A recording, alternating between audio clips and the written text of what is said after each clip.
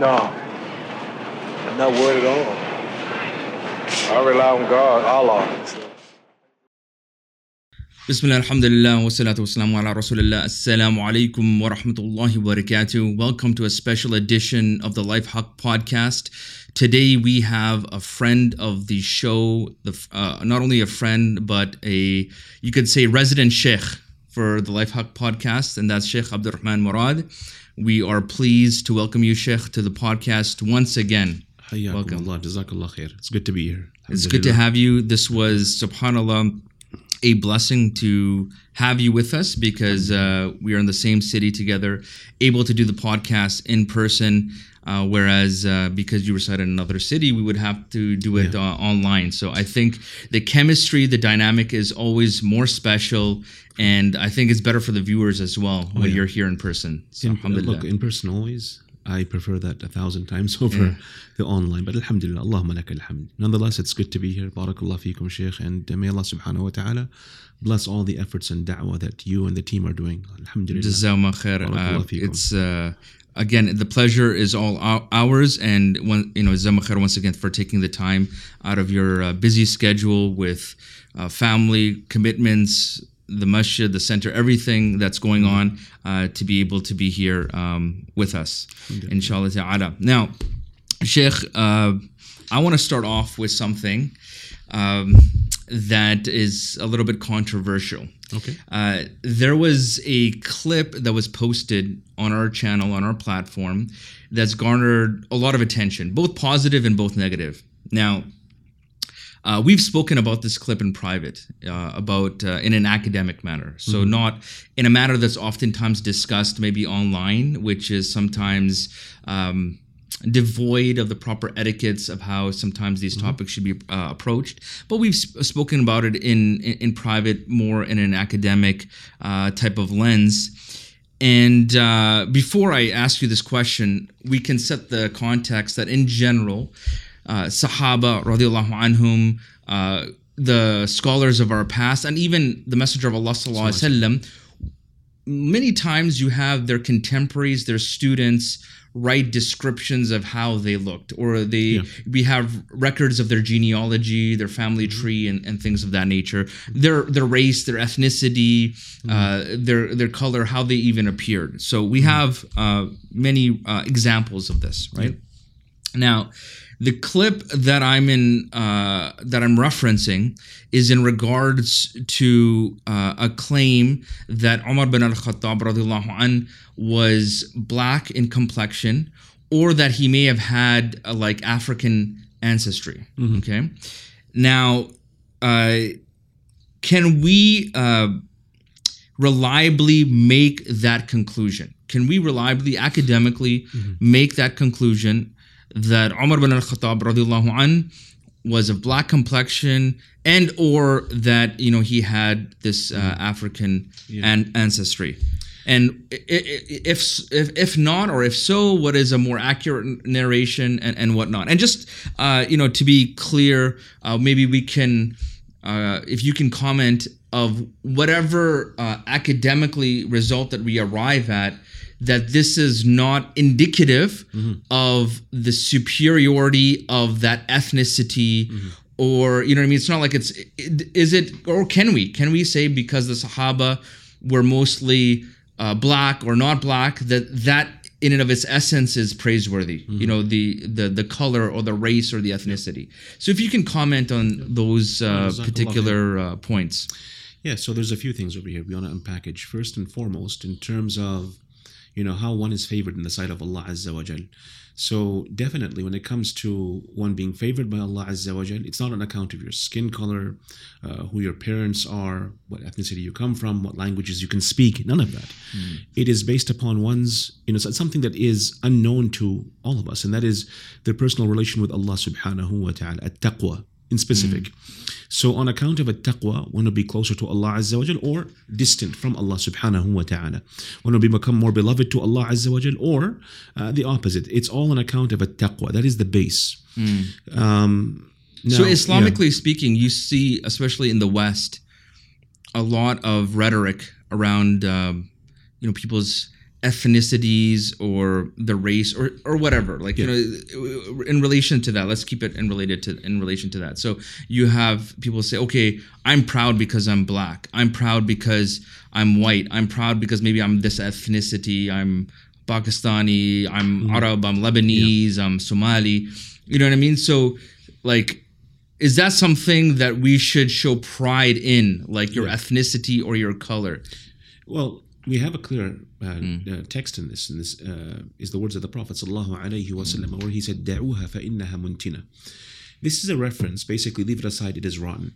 This was, said in light of what took place during the Prophet ﷺ's time, where two companions, they got into a fight, an argument, one being from the Ansar, one being from the Muhajirun, and they called out, "Oh, those Ansar, come to my aid, oh Muhajirun, come to my aid." So that almost caused a division among the companions. Therefore, the Prophet ﷺ addressed this immediately, telling them, "Da'uha فَإِنَّهَا مُنْتِنَةٌ." We have a bond that goes above and beyond every dunya-based bond, which is the bond of our aqidah. Regardless of where you're from, I am a brother to you, as long as you hold to La ilaha illallah Muhammad Rasulullah. So in that regard, we are brothers. We don't look at anything else. And the example of this brotherhood, we can see clearly from Rasulullah sallallahu alayhi wasallam's time. When Bilal radiallahu anhu was chosen to become mu'adhin, why was he chosen?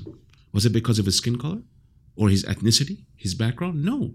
It's because the Prophet sallallahu alayhi wasallam said that, his voice is stronger than your voice. So it's based on something that, that would be needed at that time. There's no microphones back then. So you look at the person who can do the job best, and therefore, he was given that duty. Radiyallahu anhu arda. There was another companion who could have, and he saw the dream. Now, initially, the whole story of the adhan, when the companions were debating among themselves how they could go about calling people to the salah. Some said use the bell, some said use a horn. And then, they basically slept on that. And one of the companions, he saw a dream wherein he was given the adhan. He went to Rasulullah sallallahu alayhi wa sallam. Rasulullah sallallahu alayhi wa sallam concurred that this is something, that is, we can take it. This is, he concurred that dream. Essentially, it became a sunnah practice thereafter. He didn't tell that companions because you saw it, you can go ahead and make the adhan. He said, go to Bilal, teach this adhan to Bilal, because Bilal radiallahu an, he has a stronger, more powerful voice than you. So he is given this not on account or by the virtue of his background, the masa'ib and trials that he went through. It was given to him on account of something very specific. So the best man for the job at that time, that's how we view it. And that's how it was during Rasulullah's time overall. No one was chosen or given preference based on a cultural ground or ethnic ground. That was never the case. If that was the case, you would have seen, for example, the Khulafa al-Rashidun. They would have been from the family of Rasulullah sallallahu alayhi wa sallam. For example, that would have been the case. That was not the case. The best person after Rasulullah was Abu Bakr radiallahu an. He was chosen not because of his ethnicity or his background or that he's from Quraysh. No, it's because of his, piety, his taqwa, his closeness to Allah Azza wa Jal, that he was chosen in this position after the Prophet sallallahu alayhi wa sallam. So on and so forth, with Umar radiallahu anhu, with Uthman, with Ali radiallahu anhum ajma'in. Now, that in mind, I think we go back to what you mentioned initially about Umar ibn al-Khattab radiallahu an being from a certain, ethnic background, or even, let's say, having a certain ethnic link, or, having a certain color tone, a skinned, tone that's different from what might be common at that time. Now, before we even go into this and look at the proofs for this, we have to ask ourselves, would it make a difference if Umar radiallahu an was, darker in skin tone or lighter in skin tone? I mean, would that make any difference before the Prophet sallallahu alayhi wa sallam? Of course not. It's not based on that, issue that he was given, whatever he was given, the positions, or given that fadl and favor in the sight of Allah subhanahu wa ta'ala. It's on account of his iman and his taqwa. Well, why do people make it an issue then? Why do you think people are emphasizing that as an issue that needs to be discussed? Well, I think to a great extent, this day and age, there's been a lot of oppression. People are oppressed based on the ignorance that we see overall. Even in certain Muslim communities, you'll find the same thing where people begin to distinguish between skin tones, and they would prefer a certain skin color, and they would make fun of people from different ethnicities. The ignorance that we see from the pre-Islamic era has now become manifest in this day and age. Because of that, we have, subhanAllah, widespread ignorance. We also have, subhanAllah, the problems that we face today. In light of this, you're going to find, when there's a reaction of this sort, you're going to have a polar opposite reaction as well, where people now, they'll find pride in their color, in their skin tone, in their ethnicity, in their race. It's a natural result of what we're seeing today. So the root cause of this, and you have to address root causes here, not simply, how do we look at this or that? No, we look at the root cause. Why is this taking place on either end? It's all ignorance. Essentially, a Muslim being ignorant of their deen, the tradition that we have within this deen, they're ignorant of it, they're distant from the sunnah of the Prophet ﷺ. Therefore, we have these two reactions. That's it. Otherwise, if we knew our deen, we would never go down this path, subhanAllah. And we would have front and center, دَعُوهَا فَإِنَّهَا مُنْتِنَةٌ. Now, I'd like to say that, and people I might take heat for this, but, in our tradition, Islamically speaking, based on what we see from the Prophet ﷺ, a Muslim, technically speaking, is colorblind. What I mean by this, and don't get me wrong, I don't mean any disrespect to anyone, but overall, what I mean by this is that we're not going to judge you or look at you or basically prefer you based on a skin tone. Whether you are white, whether you are black, or any other skin, it doesn't matter. Because and I just want to, Sheikh, because certain people, like non-Muslims, use that term colorblind to denote the fact that they don't see color. In an absolutist sense, but what we understand it from an Islamic perspective is that we're not colorblind in the sense where we don't acknowledge, hey, if I were to describe you and then say like a book of a biography I'm writing about Sheikh Abdurrahman Murad, I'd write, okay, this is his skin tone, this is his height, this is how his beard looked, or whatever. So I write these descriptive, things. So I'm not colorblind in the fact that I don't acknowledge that, True. But we're colorblind in the sense that your value as a human being is not raised or lowered based on those physical attributes, correct? Yes, definitely. That's what I mean by it. Yeah, because this rhetoric is used by certain, of course. People on both like the political left, and the right to prove, hey, I don't see color. I just base people. You know what I mean? But we do see color, but we don't denote whether a person is more praiseworthy or less praiseworthy based upon. So that. basically, this term, you can use it, but in a very structured way, as you've mentioned. You cannot just use it open-endedly because it is being used today in an inappropriate way. Now, look, when I say whatever I said, I don't mean, like I said, any disrespect, but overall, we do acknowledge and recognize that oppression has taken place to people from different ethnicities and backgrounds. They've been put through so much, be they from, Afro-Canadian descent, or you might have, for example, people from different backgrounds, even natives that lived this land before the Caucasian man came here. Overall, you're going to have the same type of oppression that is discussed, that we see today outlined. It doesn't mean I'm going to ignore that. No, I recognize it. Definitely took place. And how do you rectify this afterwards? That is different. And unlike, for example, looking at someone in light of the deen of Allah subhanahu wa ta'ala, where we're not to be taking sides based on, he's this or that. That should not be the case. But now, this being said, the reality is we have a lot of ignorance. We have Muslims who definitely would have that preferential approach to people based on skin tone. It's quite sad, subhanAllah. And the acid test over here, Sheikh, is that when you have someone claiming that they don't see color, right, in that, and they're using it in an obscure way, what they mean by that, we don't know. The acid test over here is that, would they allow, for example, their son or daughter to get married to someone from a different skin tone? You'll see at that point, with this issue coming up, that's when, subhanAllah, they might say, I can't. Why? If it's something that's not based in deen of Allah, that is inappropriate. But, that is the acid test that I look at. And we should have that in the back of our minds, subhanAllah. Allah musta'an. Okay. But going back to what you've mentioned now, the point of Umar radiallahu anhu being of a different skin tone, a black skin tone. Like you said, it doesn't matter to us overall, but since it's been raised and spoken of by certain researchers, we can say, we have to look at the proof and evidence. What proof and evidence do we have to prove this point in specific? The reality is, the proof is taken from Shiite sources. Those source books, they speak of this not in a positive tone. And this is the sad thing. And it shows you just how racist some people can be, even from that time.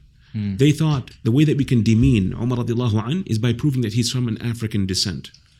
To them, they prioritize, a Persian, an Arab is first, then you have people from different ethnicities and tones last. So when they spoke about the color and the descent and background of Umar radiallahu an, they spoke of it from this perspective that he was from a different skin tone because he is less. Nasallahu al-afiyah.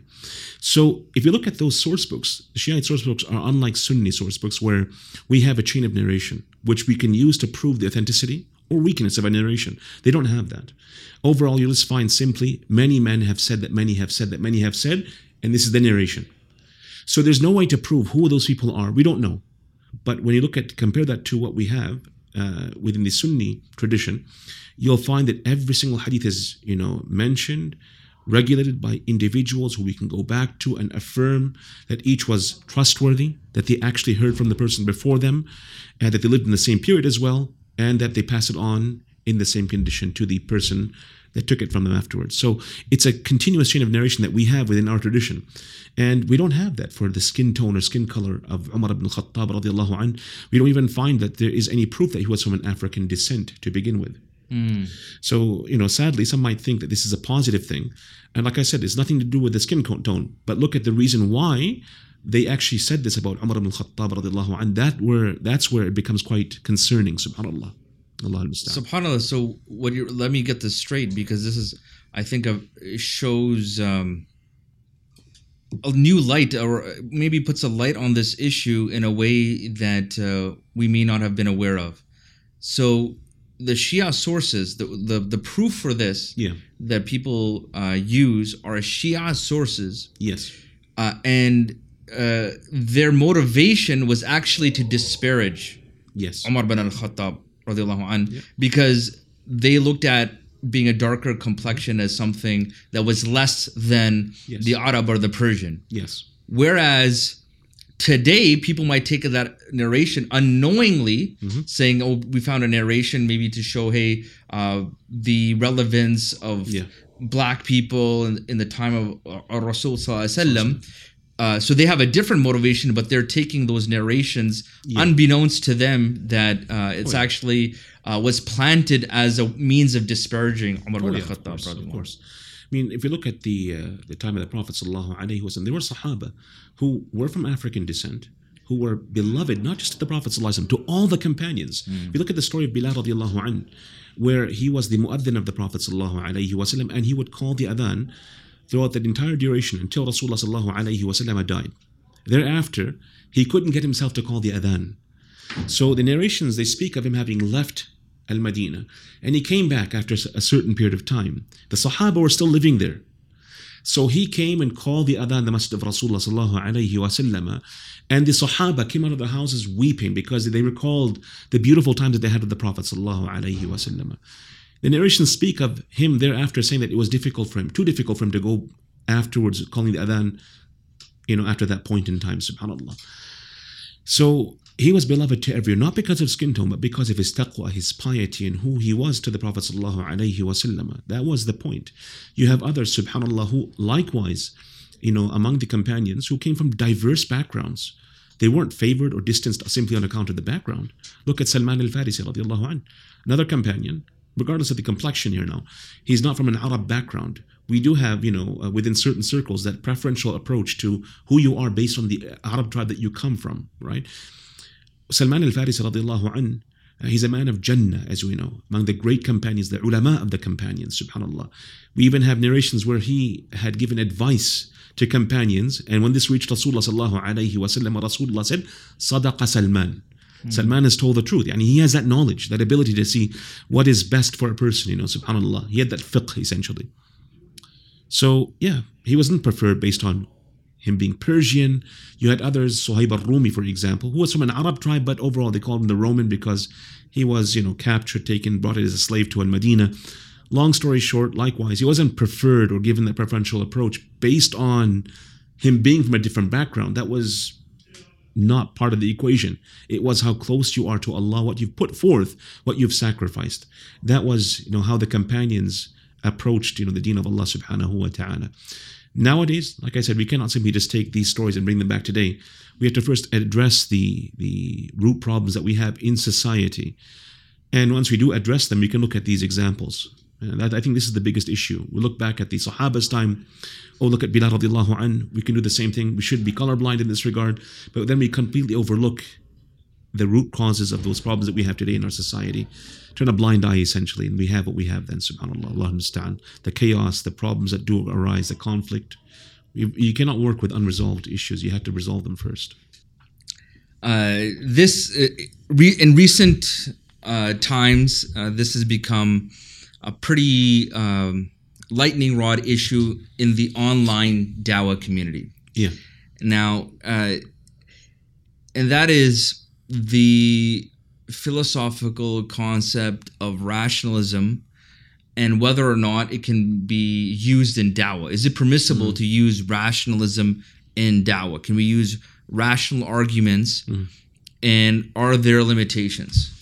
Well, it's a good thing. I mean, the question is, I think, one that is very important, subhanAllah.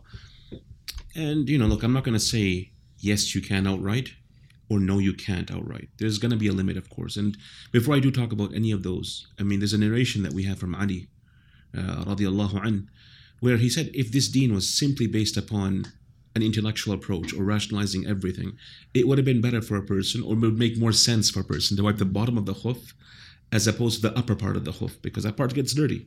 Yeah, it makes sense. You wipe the bottom part, but you don't. So in essence, we do have, within the deen of Allah subhanahu wa ta'ala, and this is another thing before I look at the whole thing. In the deen of Allah subhanahu wa ta'ala, you have ahkam. These ahkam can be broken down into two broad categories. Okay, so ahkam, rulings, that is, in the Quran, in the Sunnah of the Prophet sallallahu alaihi wasallam, that we can rationalize and understand what the purpose behind this actually is. And there are others that it's not a matter of you understanding why, it's simply a testing node, essentially, to see whether you will comply to the command of Allah and His Rasul. Okay, I'll give you an example. We have in the hadith, the Prophet sallallahu alaihi wasallam said that when one of you, of course, back in the time, they didn't have running water, of course, so when they would wash their hands, they would have a pool of water, take from it, and then they wash their hand, and then they would perform the wudu with it.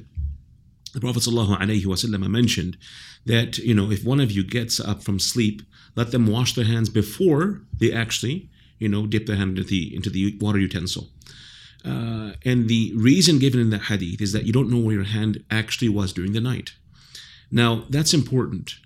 If we're to basically monitor our hand, put it in a, let's say you tie your hand in a glove that cannot be undone, and then you basically tie it to the bed, or it's put together in a way that you know exactly where it's going to be. Let's make it even more interesting. You put a camera on yourself for some reason to monitor where your hand actually went the entire night, and you can go back and view that entire clip as to what you did every moment of the night.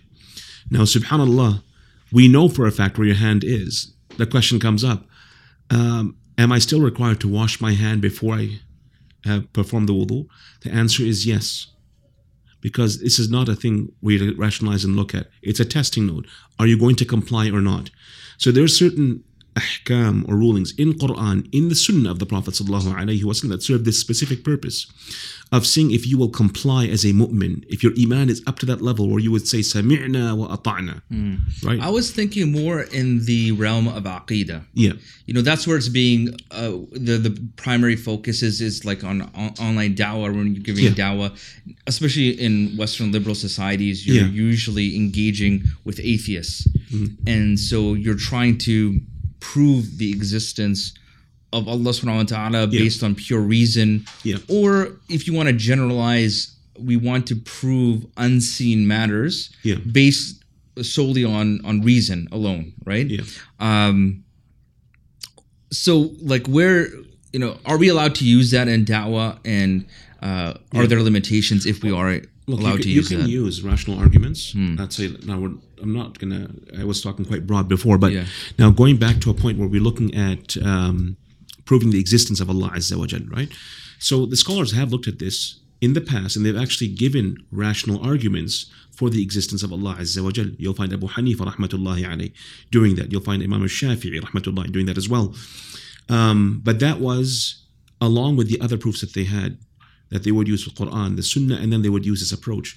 Of course, the approach that you're using would differ based on the person you're speaking to. So, for example, a person who's an atheist that comes to you and asks you for proof of Allah's existence, Giving them proof from the Quran will not do much. Giving them the hadith of Rasulullah sallallahu alaihi wasallam wouldn't do much either. But going down the route of discussing with them in this rational manner, that will, to an extent, it might, convince them. They might have more to think about, whatever the case be. So we find the ulama using this.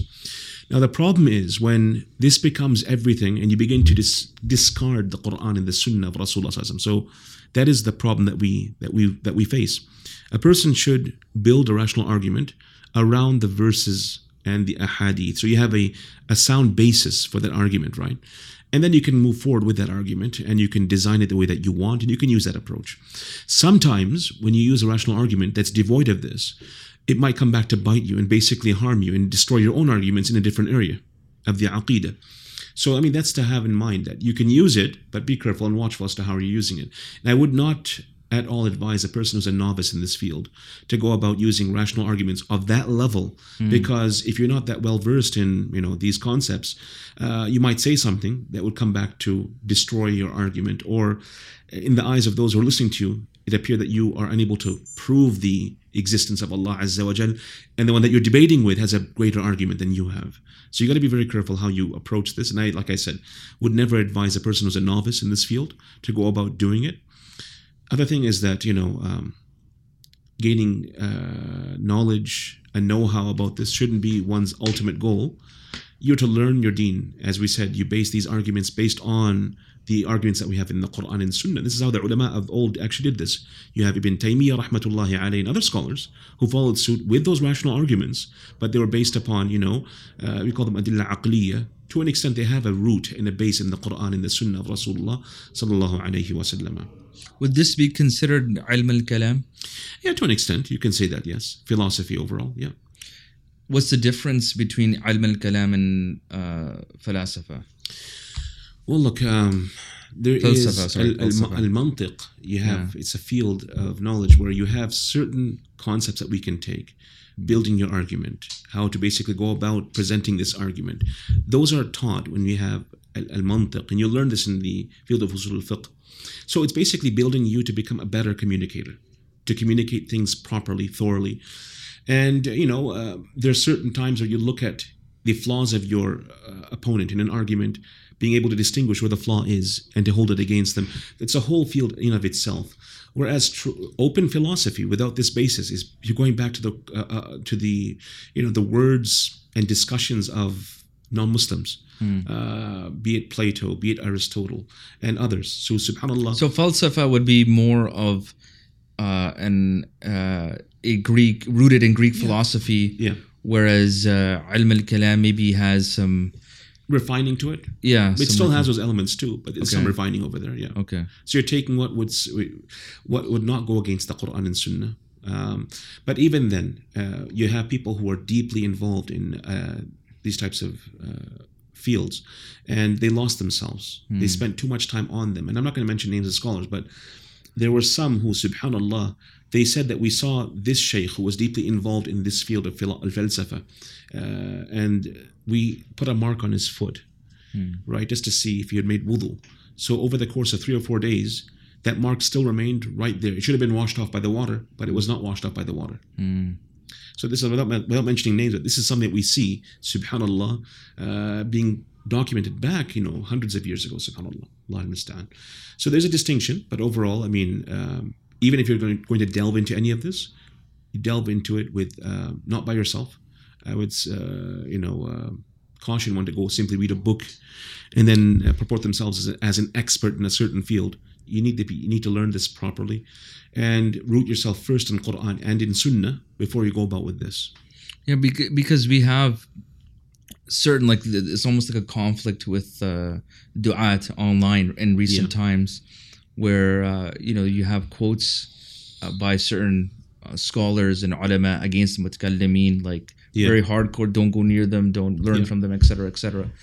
And then we do see, though, as you mentioned, Ibn Taymiyyah, rahimahullah, coming up with rational arguments, but as you said, grounded within the framework of the Quran and the Sunnah, to essentially elucidate or communicate with a person who hasn't accepted the Quran and the Sunnah as the foundation of their aqidah or Yeah. their foundation of any source of truth. Oh yeah. So so for the average person, how do we get not caught up in like this conflict of absolutists? Like, okay, we need to be able to delve in pure reason, and it's like the reason, your faculty of reason is the filter of what you know, like in hadith, we're going to have different gradings of whether we're going to accept the hadith or reject the hadith. Whereas the grading, like, it's like the filter of their aqidah is reason. If it appeals to my intellect, that's one extreme, and we have to be able to use this with, you know, non-Muslims. And then the other extreme is that no, you cannot use this whatsoever. We should just appeal only to the fitrah of like the human being, and just we don't have to prove through reason or rationality that Allah subhanahu wa ta'ala exists. So the middle ground that we should Well, I always, people have come to me asking me this question. I want to delve into this field. I want to really, it seems so interesting. Problem is, let's say we have someone who accepts Islam or is drawn to Islam on an argument, a rational argument that sounds impeccable, amazing. Tomorrow, they can leave Islam likewise on another argument that seems impeccable, because you don't have that grounding of the Quran and Sunnah within them. You go even a step further, where you might have someone who, subhanAllah, he's a Muslim, raised, born, but never studied Islam properly. So basically a cultural Muslim. They can be in Islam and then suddenly can lose their faith entirely based on what? An argument, a discussion that pulls them from the deen of Allah subhanahu wa ta'ala.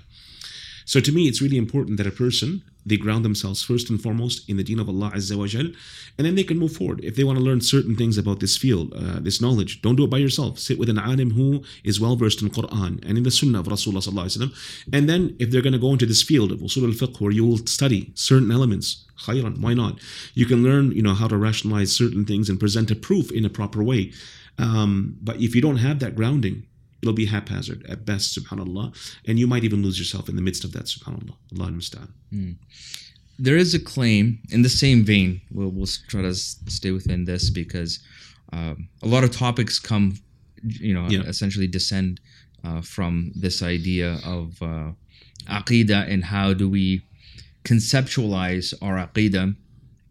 There is a claim that most Muslims are Ash'ari. Or they follow the Ash'ari aqidah. Is this true in your estimation? Is this a true claim? And does that mean that it's closer to the truth than the Athari aqidah? Well, look, you have, historically speaking, when these madahib came about within the aqidah, you have madahib in the fiqh, you have madahib in the aqidah. The Hanbali approach, you have the Ash'ari and the Maturidi approach. Ash'ari predominantly are going to be Shafi'is. The Maturidis will predominantly be Hanafis, and then the Hanbalis are Hanbalis. So those three kind of formed. And you have some scholars today who say that, well, all three are, okay. Problem with that, we do have, over the ages, things have kind of shifted and evolved. So the Ash'ari that is today an Ash'ari, if you compare his precepts of the Aqeedah and what he holds to firmly, it'll be unlike, for example, what you see in the past from Abu Hassan al-Ash'ari himself. Different. So the principles of these madahib, they've been, to a great extent, they've evolved and they've come to what they are today. Now, what you've mentioned about the majority of Muslims being Ash'ari, Allahu A'lam, because the majority of Muslims are Jahil. Quite honestly, forget the issues of Aqidah, Sheikh. If you look at, Dr. Said, if you look at Muslims today, forget about anywhere else, talking about Alberta, the youth, how many of them perform Salah 5 times a day? How many of them, do the other important parts of their faith entirely? You'll find that they're slacking off. Not because they don't want to do it, simply because they don't know. And I've had conversations with so many Muslim youth who, subhanAllah, I was shocked with. They don't perform all the salawat. It's not that they're bad people. These people, mashallah, in terms of their akhlaq, they might be amazing. But they're unaware that this is wajib upon them. So they were brought up in an ignorant way, culturally Muslim. And that's it. They were taught your work, your school is more important. Okay, if your work in school is more important, your deen is something of a second afterthought. Allah will forgive you if you fall short. طيب, a person like this, can I call him Ash'ari or Maturidi or Hanbali? He's nothing. He doesn't know how to perform salah. How can, let alone the issues of aqidah? The reality is the vast majority of Muslims today in the world, they operate on emotions only, not based on an approach of, fahm, understanding, knowledge. They're ignorant. And this is, we have to understand this reality. So for a claim of this nature, this magnitude, most Muslims are Ash'ari. I highly doubt that. I believe most Muslims are ignorant in this regard. Ignorant of their aqidah. That's actually, I think, an important way to differentiate, because a lot of them, they don't even know the reason why they're doing certain things. So then let's look at it from the educational institution level. So most of the Islamic educational institutions across the world, would you say they are promoting an Ash'ari aqidah, and then, by extension, like, in the Hanafi world, Maturidi, or do you think it's an Athari? Well, to that extent, I can't really give you a clear response, because when I was in Malaysia, for example, you're not taught aqidah unless you take specialized courses in the aqidah. The vast majority of the universities specialize. So you'll have, for example, specializations in halal foods. You might have in financing. So let's say you enter into the halal food industry or financing industry, you're not going to be taught anything on aqidah whatsoever. So if you were ignorant about your aqidah beforehand, you're going to come into this with a master's or doctorate degree, knowing your field very well, but that's it. Beyond your field, you'll have no idea. So many of them are specialized universities that teach a very specialized approach. You might find universities that take an all, packaged approach where they teach you everything, like in Saudi. They use a Hanbali approach there. And I can comment to that because I studied there as well. But beyond that, I can't really comment to any other. Allahu a'lam. See, the problem is we have assumptions. And if we're going to assume that, okay, they are, what proof do you have to back that statement? I don't. Allahu a'lam. But would you say that there is a significant amount, for example, of the people on the Ash'ari aqidah? Once again, let me take Fort McMurray as a specific example. We have brothers and sisters from all the madhahib there. I have taught, alhamdulillah, al-aqidah al-tahawiyya multiple times. And it's one of the books of aqidah that I find to be very beneficial, because it has everything you need to know as a Muslim in terms of your aqidah. I've taught it the way that I've taught it, and not a single person has ever come up and said that this is wrong. They all accepted it wholeheartedly.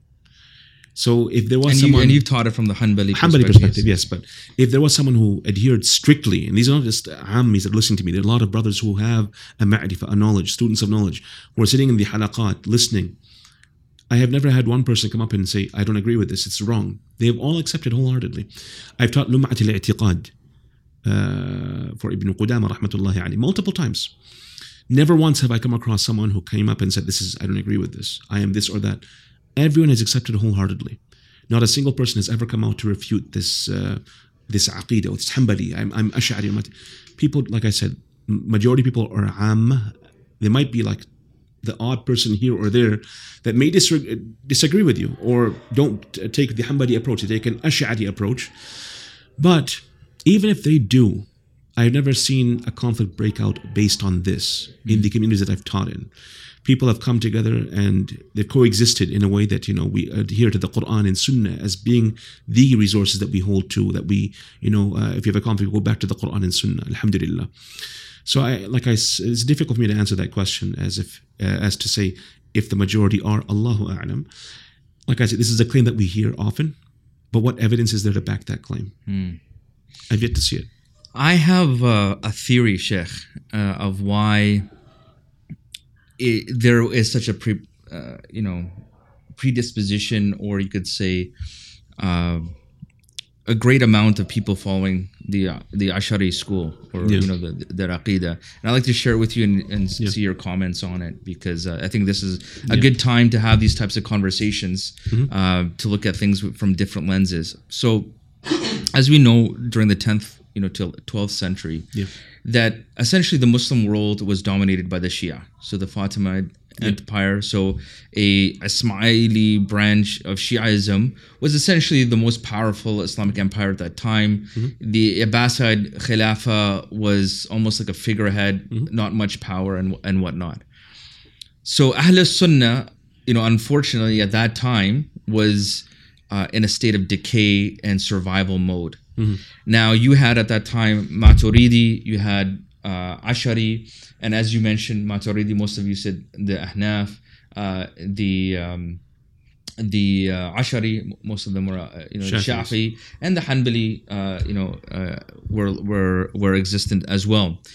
Now, there was a desire to revive the Ahl Sunnah, and there was facts. So there was division amongst Muslims. Yeah. There was madhahib-wise division amongst Muslims, and then we see this within the Aqidah as well. So there was a lot of division. And because they were in such a state of decay, you didn't even have the Khilafah being able to represent the Muslims very effectively. Yeah. As we know, at that time, it was the Zangid Empire that took the banner to, it's not even the official Khilafah, right? Yeah. They took it, and the Khilafah was always with them just as a figurehead, and then the Ayyubid dynasty afterwards. So there was a movement to unite Ahl Sunnah, to help you revive Ahl Sunnah. And you saw Nizam al-Mulk, the whole Nizamiya schools, the madrasas begin. You had figures like Abu Hamid al-Ghazali, all of these types of figures to try to revive Ahl Sunnah. Yeah. And it seemed that it was more politically motivated to essentially bring everyone to the table together. So what was the most middle way to bring people together? So you did have the Mu'tazila as well, and it's like you have maybe the Mu'tazila on one end, and you had the Hanbali who were very strict on the other end. It seemed that Nizam al-Mulk just wanted to bring everyone together. And they looked at even the Aqidah, okay, the Ashari is balanced. It's not like the Mu'tazila, it's not so hardcore as the Hanabila. So it was a way, okay, it's a balanced way we can bring people together. And I don't think it was because scholars came together and say, this is the truth, and all the madrasas need to be teaching the Ashari school. I think it was more politically motivated to unite and revive Ahl Sunnah. And the reason for that, the reason why I say it's politically motivated and not ideologically motivated, that the Ash'ari are on the truth, and that's why we have to promote it, is because when these madrasas started to open, they allowed other madhahib and other aqidah to be taught. Yeah. And because, I've had discussions with some people who are hardcore Asharis and say, Salahuddin Ayyubi was Ashari. And then they'll say Muhammad al-Fatih, he was Ashari Aqidah, right? That was the whole reason we see this, is because these madrasas actually served as the spiritual framework of the revival of Ahl Sunnah. Yeah. Like if you wouldn't have the Shia empire being overturned by the Zangid and the subsequent Ayyubid without this framework, because it was actually scholars that went around giving da'wah, trying to unite the Muslims, calling people to fight against the Crusaders, because at that time the Shia obviously were the ones that had the greatest power in the Muslim world. And then you had Crusaders at the same time, dividing, conquering, up to, of course, we know they took over Jerusalem, right? And the reason why I kind of reflect upon this is because if you look at the relationship that Salahuddin Ayyubi had with Ibn Qudama. Yes. So you know how you talk about Ibn Qudama, and he's Hanbali, and he's on this Athari Aqidah. He built madrasas. Salahuddin Ayyubi, he's coming from the Nizami schools, and he's also taking the baton from Nur ad-Din Zangi, and from him before him Imad ad-Din Zangi. So these are all coming from Nizami schools, and they understand that the framework are these madrasas, right? Of course. But he is opening madrasas that are Shafi. He's opening madrasas that are Hanafi.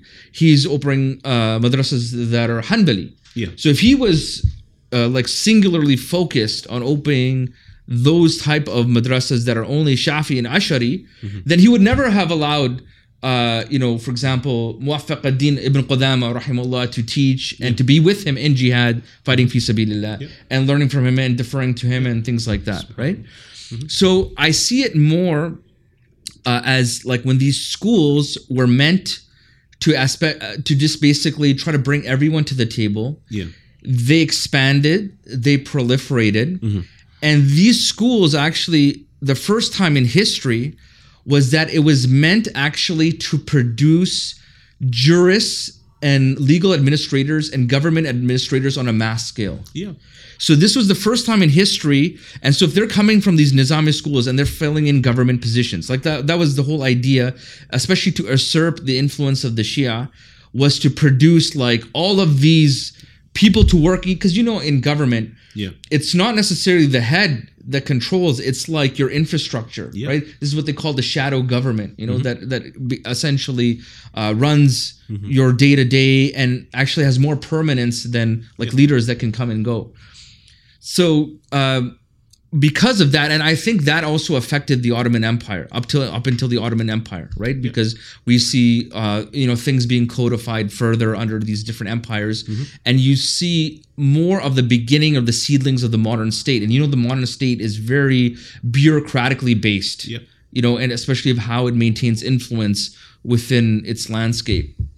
So in my estimation, this is one of the reasons why I feel that the Ash'ari Aqidah was so entrenched, because we know, for example, Azhar, that was a Shia institution. The Azhar was a Shia institution. Salah ad-Din Ayyubi, brought it back to Ahl Sunnah. Well, brought it to Ahl Sunnah. It was not even Ahl Sunnah to begin. He transformed into Ahl Sunnah, right? And of course, him coming from those schools, being Shafi, the preference would always have been given to the Shafi and the Ash'ari Aqidah, right? And so I'm just obviously, taking him as one of the major figures.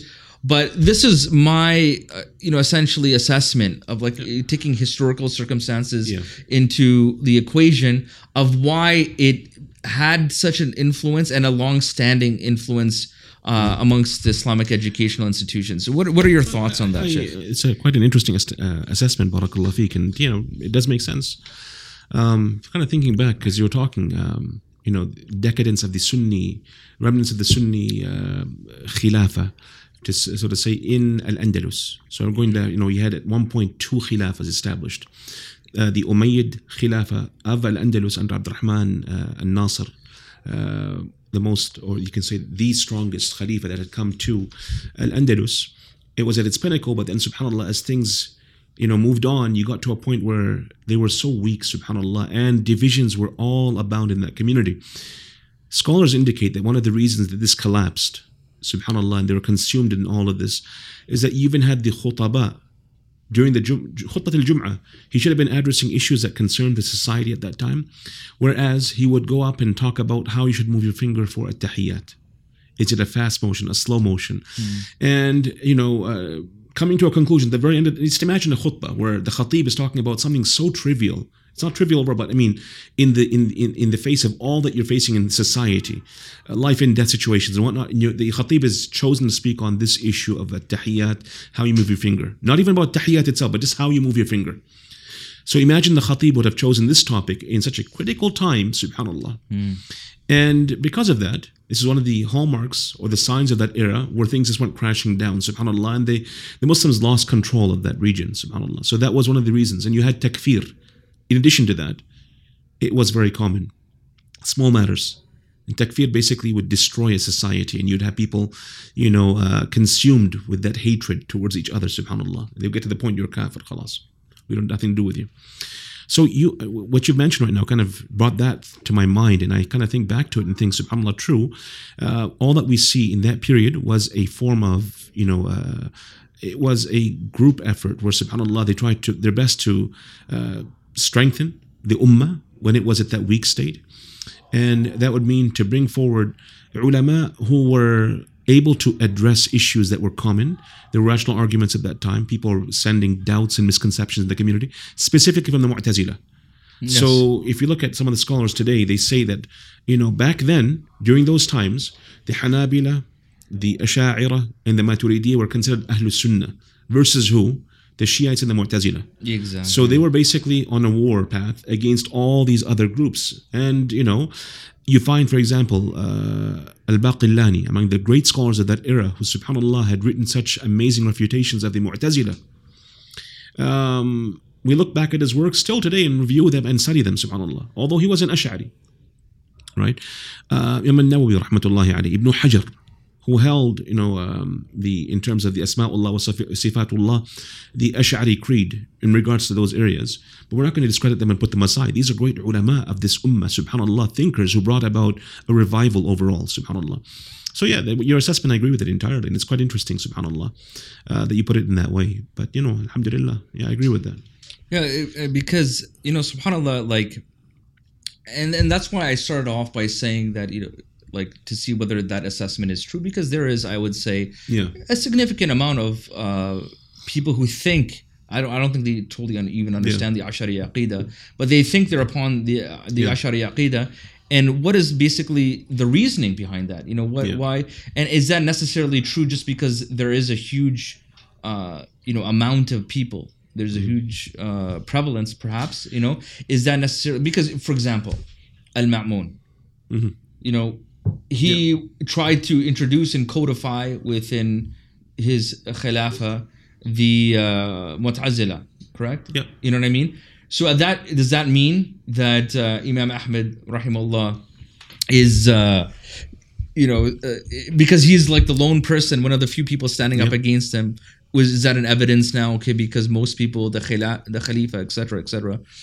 But I think in most instances we should differentiate what were the geopolitical circumstances at that time, because that's very different than scholars coming together with different opinions and then presenting their truths, and then you see like a general consensus arrive out of that.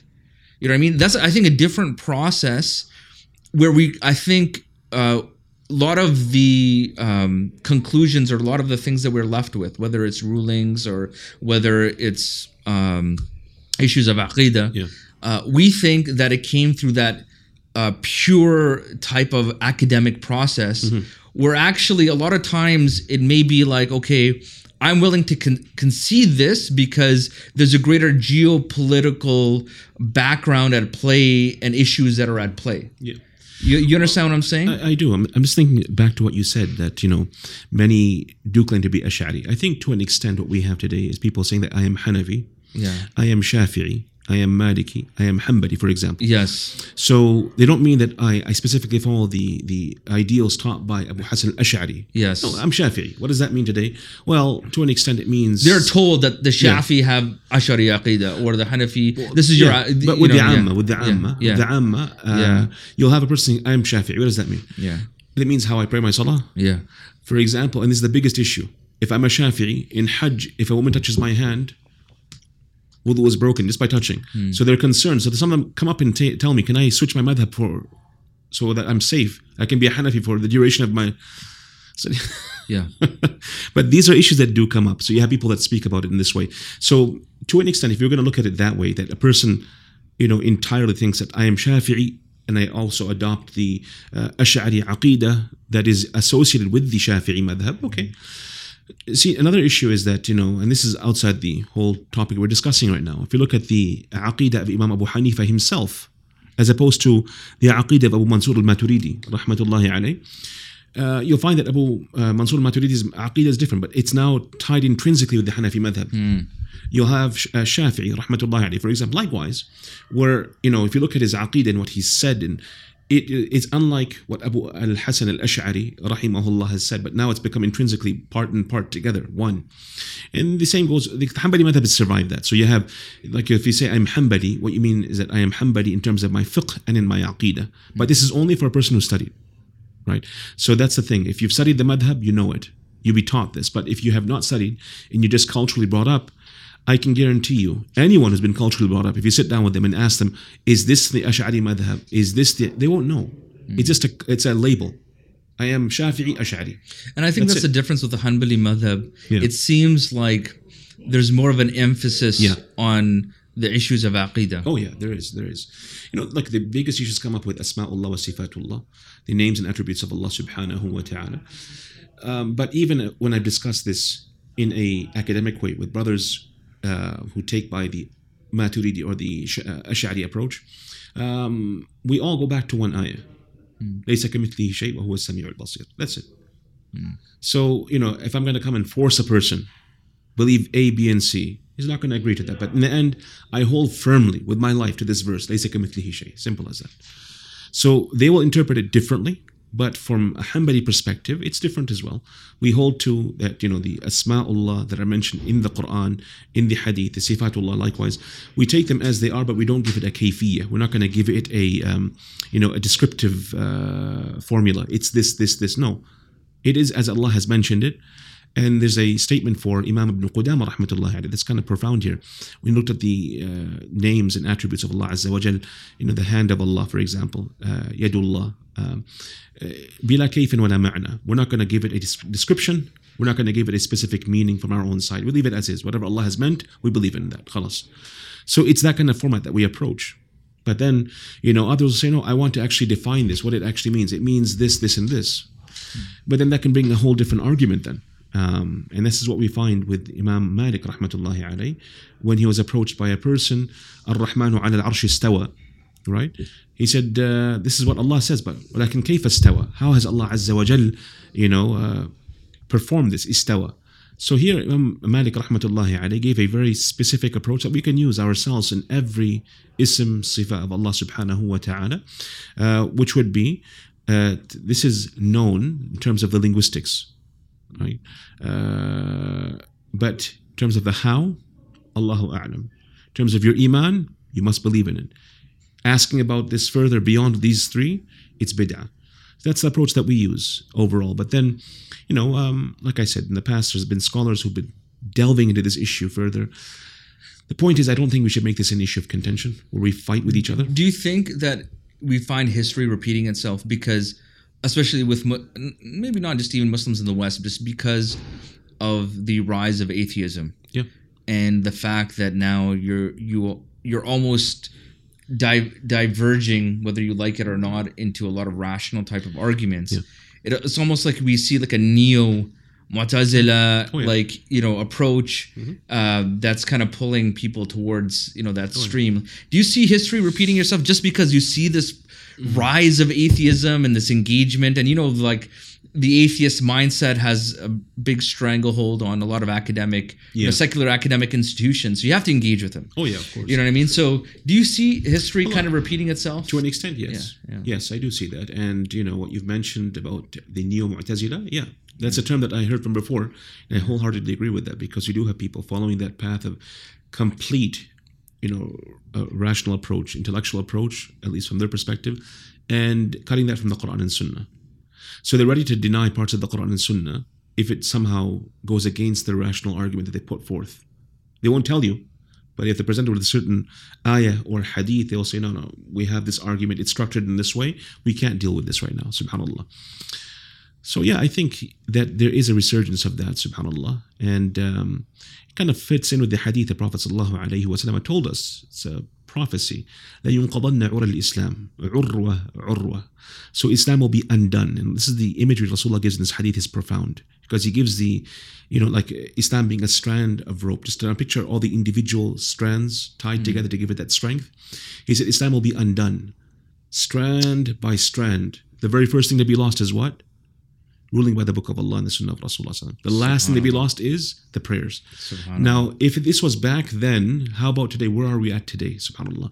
And this is the problem. We have people who want to delve into these types of discussions and learn about philosophy to become the best debater. Khairan. But where are you at in your terms of your relation with Allah subhanahu wa ta'ala?